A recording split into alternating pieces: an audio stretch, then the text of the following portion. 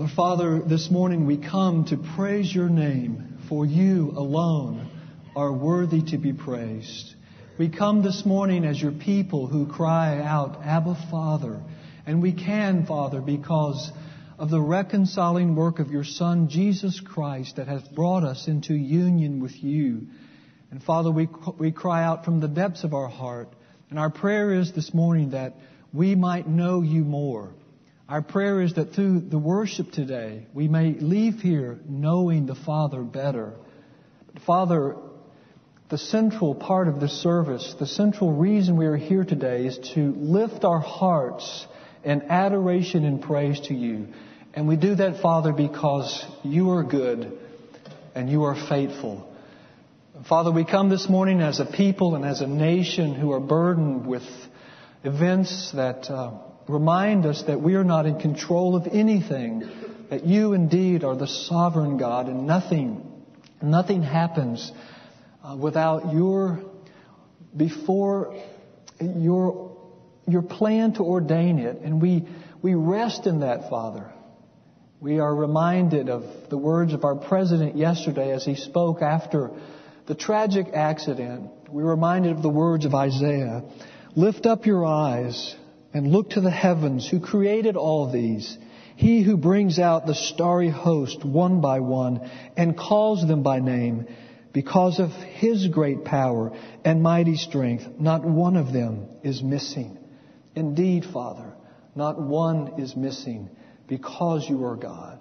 And so, Father, with burdened hearts and grievous hearts, we lift up the families of those who lost their loved ones yesterday in the tragic accident of the space shuttle. And we pray, Father, that you would comfort those families and raise them up again one day, renew their strength as they look towards you, the God who offers hope. Father, we are burdened today because our country faces difficult days ahead. And we would think again of our president who has to make major decisions. And we pray, Father, that you will guide our president in the coming days. May all that we do be just and right as a nation. Father, we remember our pastor this morning and his wife, and we commit them again to you. We thank you for the good week that you gave them, and we pray that this coming week would be even better and that they might learn of your grace in a greater way as they minister there in Budapest. We pray that people may be encouraged and the lost may come to know Christ as a result of their mission work there. Father, we would lift up our own family this week. We lift up Michael and Lee Lund, who will be leaving Wednesday to a medical mission trip in Africa. And we pray that you will give them safe travel, give them good health, and protect them while they're away from us. And we pray that lost people may come to know Christ. Use them this week in a mighty way. We commit them to you. Finally, Father, we thank you for the way you have prospered us. You've been good and faithful to us. We are a satisfied people because of your sovereign care. And Father, we pray that you will receive these offerings in a small way as a token of our gratitude for what you have done for us. And then I would pray for the preacher of the hour, that you, Father, would use him and that you may speak through him, that we may be encouraged by the preaching of the word. And we commit all of these things to you in the name of our Lord and Savior, Jesus Christ. Amen. Our speaker for the hour hardly needs introduction. He's a hometown boy, grew up at Central Church. Many of you know Les Newsom. We have supported Les for many years here at Grace. He is the campus minister at Ole Miss for Reformed University Fellowship and doing a great job down there in Oxford. My own daughter has been greatly influenced by Les's faithful teaching and ministry there. I don't know if you know it or not, but Les's parents, Bill and Ginger, I think they're in this service. Bill, Ginger, wave at me if you're out there. Ginger, would you stand up and let's I want you to meet Bill and Ginger Newsom. Stand up. These are the parents of Les Newsom. They've been members of Grace for some time. Doing a good job. Did a good job with their son. Also, Les's brother David and his family are members here at Grace Evan. It's a joy to have Les preach for us. This is our first guest speaker. So Les, God bless you, brother, and welcome. If you brought your Bibles this morning, please open up to the book of Hebrews. There will be two distractions for you this morning. The first one, as you've already noticed, is my voice. I woke up yesterday morning, tried to speak, and nothing came out. So this is the best that I can do for you this morning. I'm going to squeak. My voice is going to crack. It'll be like another trip through puberty now, won't it? Didn't have enough fun the first time around, so why not do it twice? So bear with me. I would just beg for your patience. The second distraction is actually I'm afraid is going to involve me. For most of you, I'm a stranger to this pulpit, and that's okay. I look forward to meeting you and being with you one more time in the month of March. But for a significant portion of you, you have known me far too long, or at least long enough for me to be incredibly intimidated by this experience. And I can only imagine that this morning is something akin to going to the circus and watching the little dogs that wear the tutus and the little pointy hats and walk around on their back legs. It's sort of entertaining, but it just doesn't really seem natural. Thankfully, this morning we have not gathered here to talk about me. Hebrews chapter 1. I want to begin reading in verse 1 and read through verse 4. Let's give our attention to the reading of God's Word. In the past, God spoke to our forefathers through the prophets at many times and in various ways. But in these last days, He has spoken to us by His Son, whom He appointed heir of all things, and through whom He made the universe. The Son is the radiance of God's glory and the exact representation of His being, sustaining all things by His powerful word. After He had provided purification for sins, He sat down at the right hand of the Majesty in heaven. So He became as much superior to the angels as the name He has inherited is superior to theirs. This is God's Word. Let's pray before we consider it.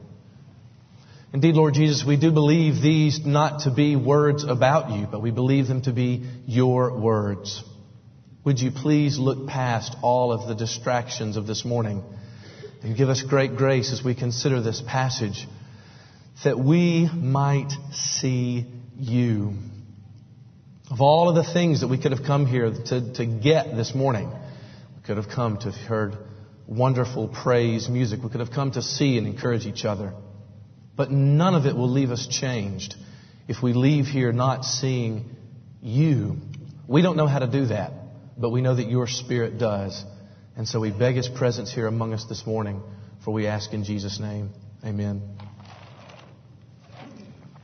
It was a mere 7.5 years ago now that I found myself sitting in Lowell Hayes' jewelry store, the old location down on Poplar. It's an almost out-of-body experience while you're sitting there as a 25-year-old man, hearing yourself say to the sales lady, I'm here to buy an engagement ring. Kind of strange. Quite honestly, I'm not an emotional person, but it was really that was an emotional experience for me. It was a breathtaking experience to have the lady sort of bring them all out there in front of you, lay them out there. And of course, I don't know the first thing about diamonds, right? You just look at them, it's shiny, I guess, right? But then she started to slowly teach me. She had these little fancy little tongs that she picked them up with, and she told me exactly how to look at them under the light, and how every time that you turned it, you might even see something new on the inside of it. With each and every turn of the facets, you would see some brand new vision, some brand new explosion that the light would do as it played inside of the diamond. I want to suggest to you that this morning that the writer of the entire book of Hebrews is doing much the same thing.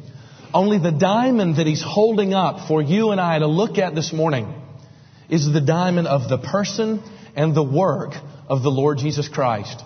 The entire book, you can actually outline it that way, is the author's attempt to let you see facet after facet of the person and work of Jesus Christ. As if to say to you, I promise you, this is better than anything else you've seen. Whatever sort of allegiance, whatever thing that you might find within your soul that might be worthy of your attention, this is better.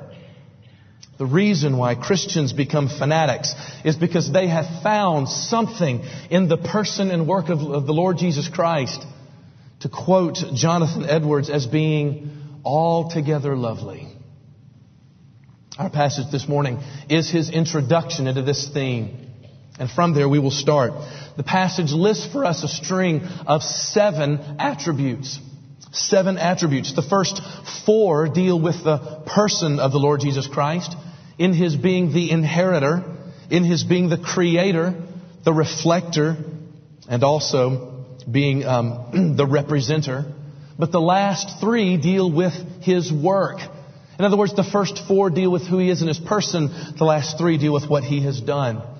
In the interest of time, if you will have patience with me, we're only going to deal with the last 3. This is the second part of a 2-part series that I did when we were last fall at RUF. So bear with me as we only deal with half the passage. You can look at the rest in your own study, right? You've got all afternoon. It's a lovely day.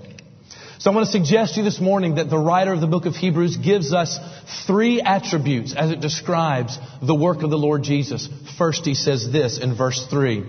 He says that the Son is sustaining all things by his powerful word.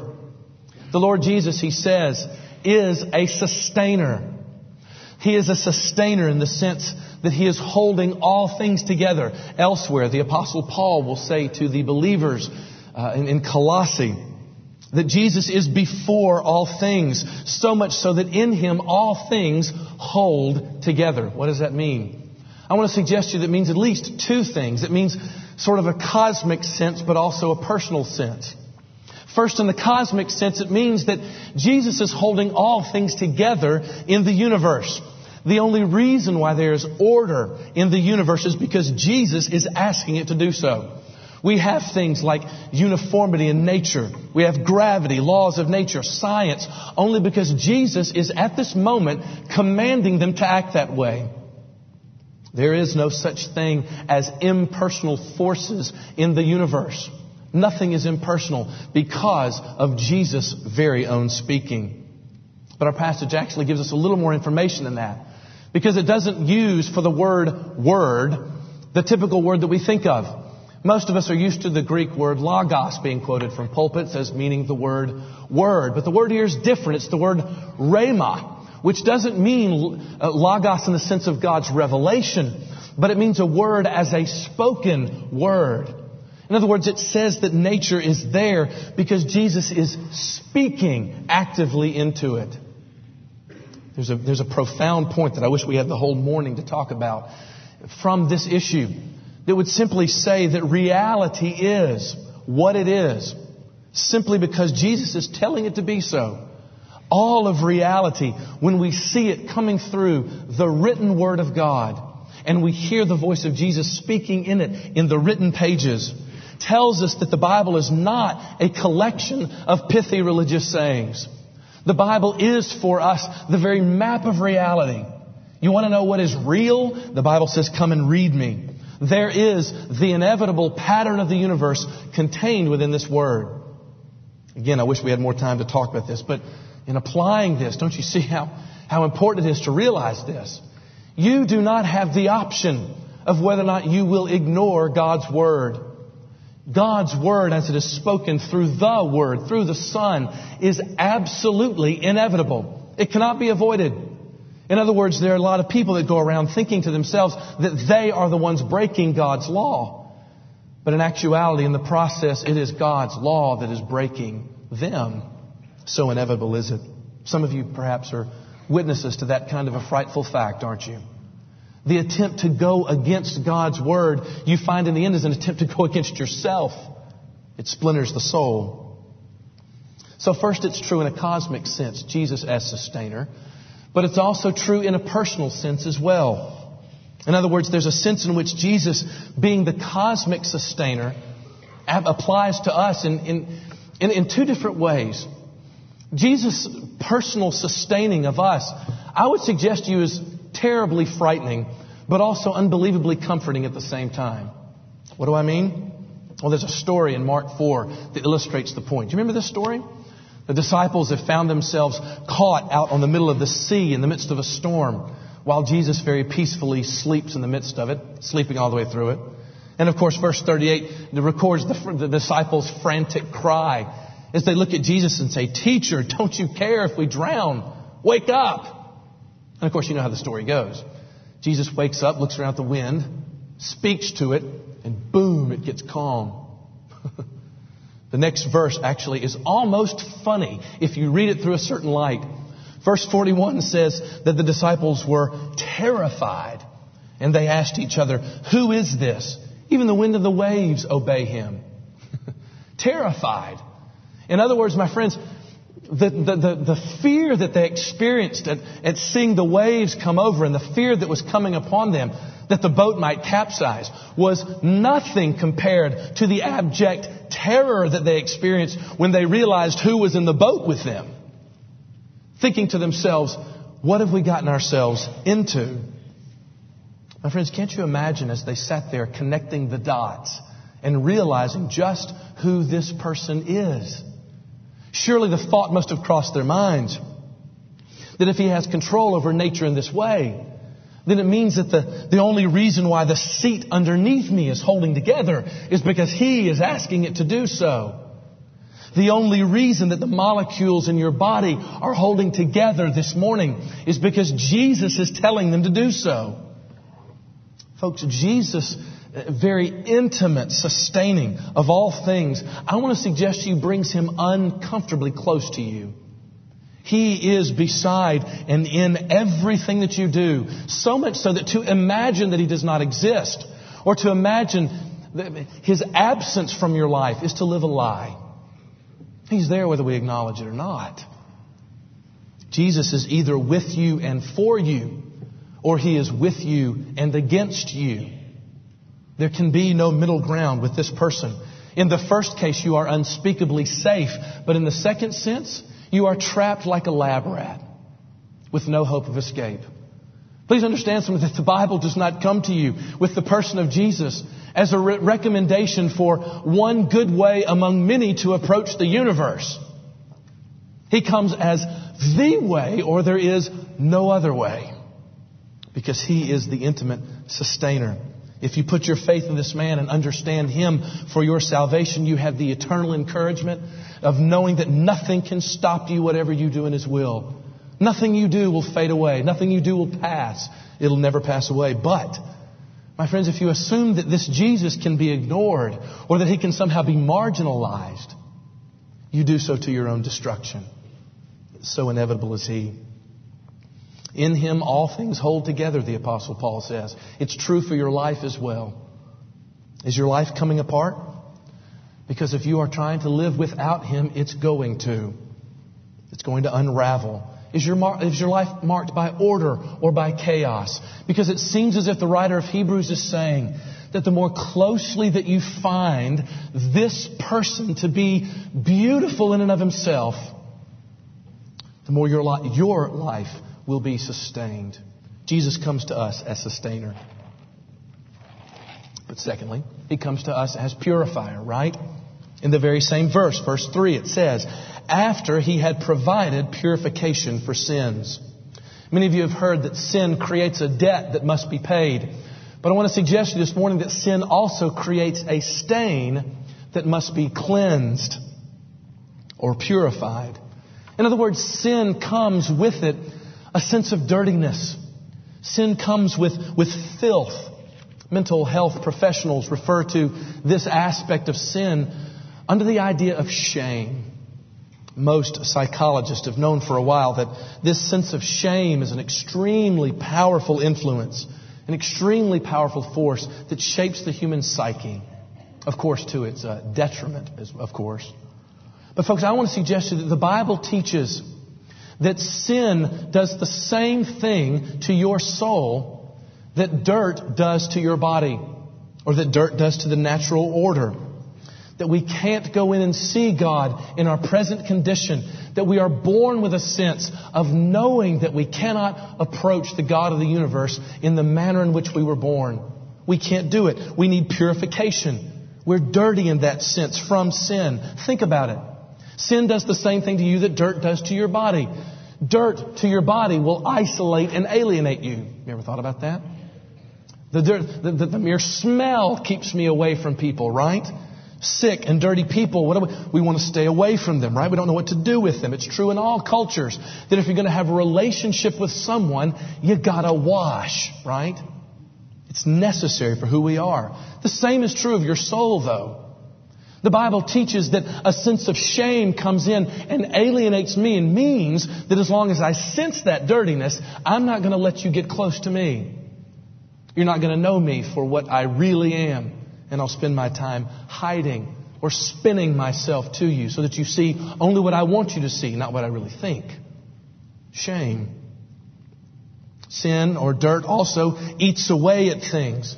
Sin and dirt bring decay. Dirt makes your clothes wear out faster. Infection breaks down the body. Of course, sin does the exact same thing with the soul. We know this. The torment of a bad conscience. The sleepless nights. There's a nagging on the inside that almost every good thinker in the 20th century has noticed existed, but never wants to admit what it is. Also, we know that dirt discolors and disfigures the body. Cancers and mildews destroy and break down and bring disfigurement. Sin has done the same thing to the world, has it not? Wars, strife, poverty. All of these things come as a result of the stain. It's working on our culture. And no matter how much modern people attempt to sort of throw out this whole idea of sin as sort of archaic or ancient, they still feel stained. Even Lady Macbeth, as she stands looking over her murderous hands, says, "Out, damn spot. Out, I say. Hell is murky, and all the perfumes of the world cannot sweeten this hand." Macbeth turns to the doctor next to him and says, "Oh, canst thou not pluck from the memory a rooted sorrow with some sweet, oblivious antidote? Cleanse the stuffed bosom of that perilous stuff that weighs down her heart." Don't you see what he's saying? Macbeth is a wonderful example of the fact that if sin is a stain, then everyone is looking for a cleansing. I want to suggest to you that one of the best ways to understand your own behavior is by seeing it as an attempt to get cleansed, but nothing is working. That's the idea. Men, why do you think that you are so driven to work harder? Have you thought about this? Driven so hard that you would abandon your health, that you would neglect your wife, that you would neglect your children for the sake of the next raise or the sake of the next corporate level. Why would you do that? Ladies, why is it that you are so wrapped up in your children's successes or failures that it would keep you awake at night? Why is it that so many young ladies at the University of Mississippi are so driven by control of their lives that they have an eating disorder in order to control? Or so driven that they're constantly always blaming others for their mistakes? Do you want to know why? They're washing. You are washing, trying to find a purification for something that you know you can't fix yourself, trying to pluck from the breast a rooted sorrow. But nothing helps. My friends, I wish we had more time to go into this, but the entire book of Hebrews is about this topic. I want to suggest to you that the writer of the book of Hebrews, and even these early Christians as they followed Christ, were driven by their infatuation with Christ because they thought they had found this sweet, oblivious antidote in Him. That He had it. That thing that ate away at the soul, that there was something about in Him that did it. If we had more time, we could go into it. But for now, aren't you just even curious? Aren't you even curious to wonder, I wonder what they found? I think that's what He's inciting us to ask this morning. So we see that our Lord, the Lord Jesus, the Son, comes to us as sustainer. He comes to us as purifier. But then thirdly and finally, He comes to us as interceder. Notice what it says right after that. What does it mean that the Son has sat down at the right hand of the Majesty? Well, the sitting down is sort of the clue to that passage. You see, in the Old Testament tabernacle, one of all of the furniture that was located there in that place, in that worship center, there were no chairs to be found. The priests who operated in the tabernacle day in, day out never sat down. It was their responsibility to be about the continual work of maintaining the cleanliness before the Father, and to make sure that all of these things, that purification was always made. But folks, hearing that Jesus has forgiven you, hearing that Jesus has come and forgiven you, does not create a whole cure until you have His sitting down. It's a key to the Christian life, because most people get the dying for sins part. Anybody on the street can tell you that. What did Jesus come to do? Well, He came to die for my sins. But how rarely do you have anyone with an understanding that afterwards Jesus sat down? Most of us believe that He sort of took away my guilt, took away my pain. But if He did not sit down, that means that the next time I'm back on probation. In other words, I look and all I have left, He may have died for my sins, but if I mess up again, then I'm stuck. I don't have any eternal security that I know that I'm going to stay here. And as a result, we end up feeling good whenever we're performing well for God. And we feel insecure whenever we've messed up. I know this. It's the way we talk. Oh, I don't know. I'm just feeling far away from Jesus right now. My friends, no wonder we're insecure in that way. It's because it's incomplete. You haven't gotten the whole package. You have, as it were, the passive obedience of Christ, but you lack the active obedience of Christ to come and win for you a righteousness that is His own and that's alien to your own soul. Jesus sits down so that by His sitting, He shows that He is at this very moment presently interceding for us. Sitting down, representing your case before the Father. He goes to our God with the strongest possible plea that He could make, the sacrifice of Himself. I've watched enough Law and Order to know how lawyers work, right? All the lawyers in the room know that if you watch Law and Order, you know everything about the legal field, right? But I know enough to know that when a lawyer sort of finds himself in a bad way, and he knows that he can't win the case, there's a couple routes he can go, right? I mean, he can try to jury rig it, try to bribe a couple jurors maybe, right? Maybe somehow he can use a bunch of fancy words to confuse people. Maybe he can sort of dig through his old law school books and find a loophole in the system. And I want to suggest to you that if all that you know of the Lord Jesus Christ is forgiveness of sins and you don't know about His sitting down, then I'll bet you imagine Jesus as your lawyer, as your advocate before the Father, much as that sort of hapless lawyer is. In other words, it sort of goes something like this. You imagine Jesus going before the Father saying, Lord, I'm here to represent my client, Les Newsom. And, yeah, he did it again. He did it again. But, Father, please, pretty please. Could you just let him off this one time? For my sake, I know he did it again, but just one more time. We imagine that this is somehow Jesus' intercession for us. And the reason why we're insecure is because we wonder how long that's going to last. How long before the Father looks at His Son and finally says, no, that's enough. Not even for your sake, and I'm going to let that go again. Too many times He's used it up. We are all gripped, Sinclair Ferguson says, with the prodigal suspicion. When the prodigal returns home, he looks at his father and says, I am not even worthy to be called your son. We're all gripped with that. But folks, here's the good news. This is the point right here. Because of Jesus' work as our perfect high priest, He has a case. Jesus has a case, a perfect case. It's airtight, open and shut. He comes to the Father and says, Father, I know that you are absolutely just. And you know and I know that your law says that if Les Newsom treats people the way in which he's treated people this last week, that quite frankly, he's worthy of death. But do you see my blood? Do you see my hands? Do you see my side? Father, because you are just, that's the payment. Your justice is not allowed to accept two payments for one sin. I've already taken the payment, so there's no condemnation left for him. Do you get it? The same law that used to curse you is now speaking on your behalf. It's no longer mercy that the Christian asks for, but he asks for justice. How glorious this is. This captured the minds of many of the early hymn writers, not the least of which was former slave trader John Newton in his wonderful hymn, "Let Us Love and Praise and Wonder." Tell me, John Newton, what should we love and praise and wonder about?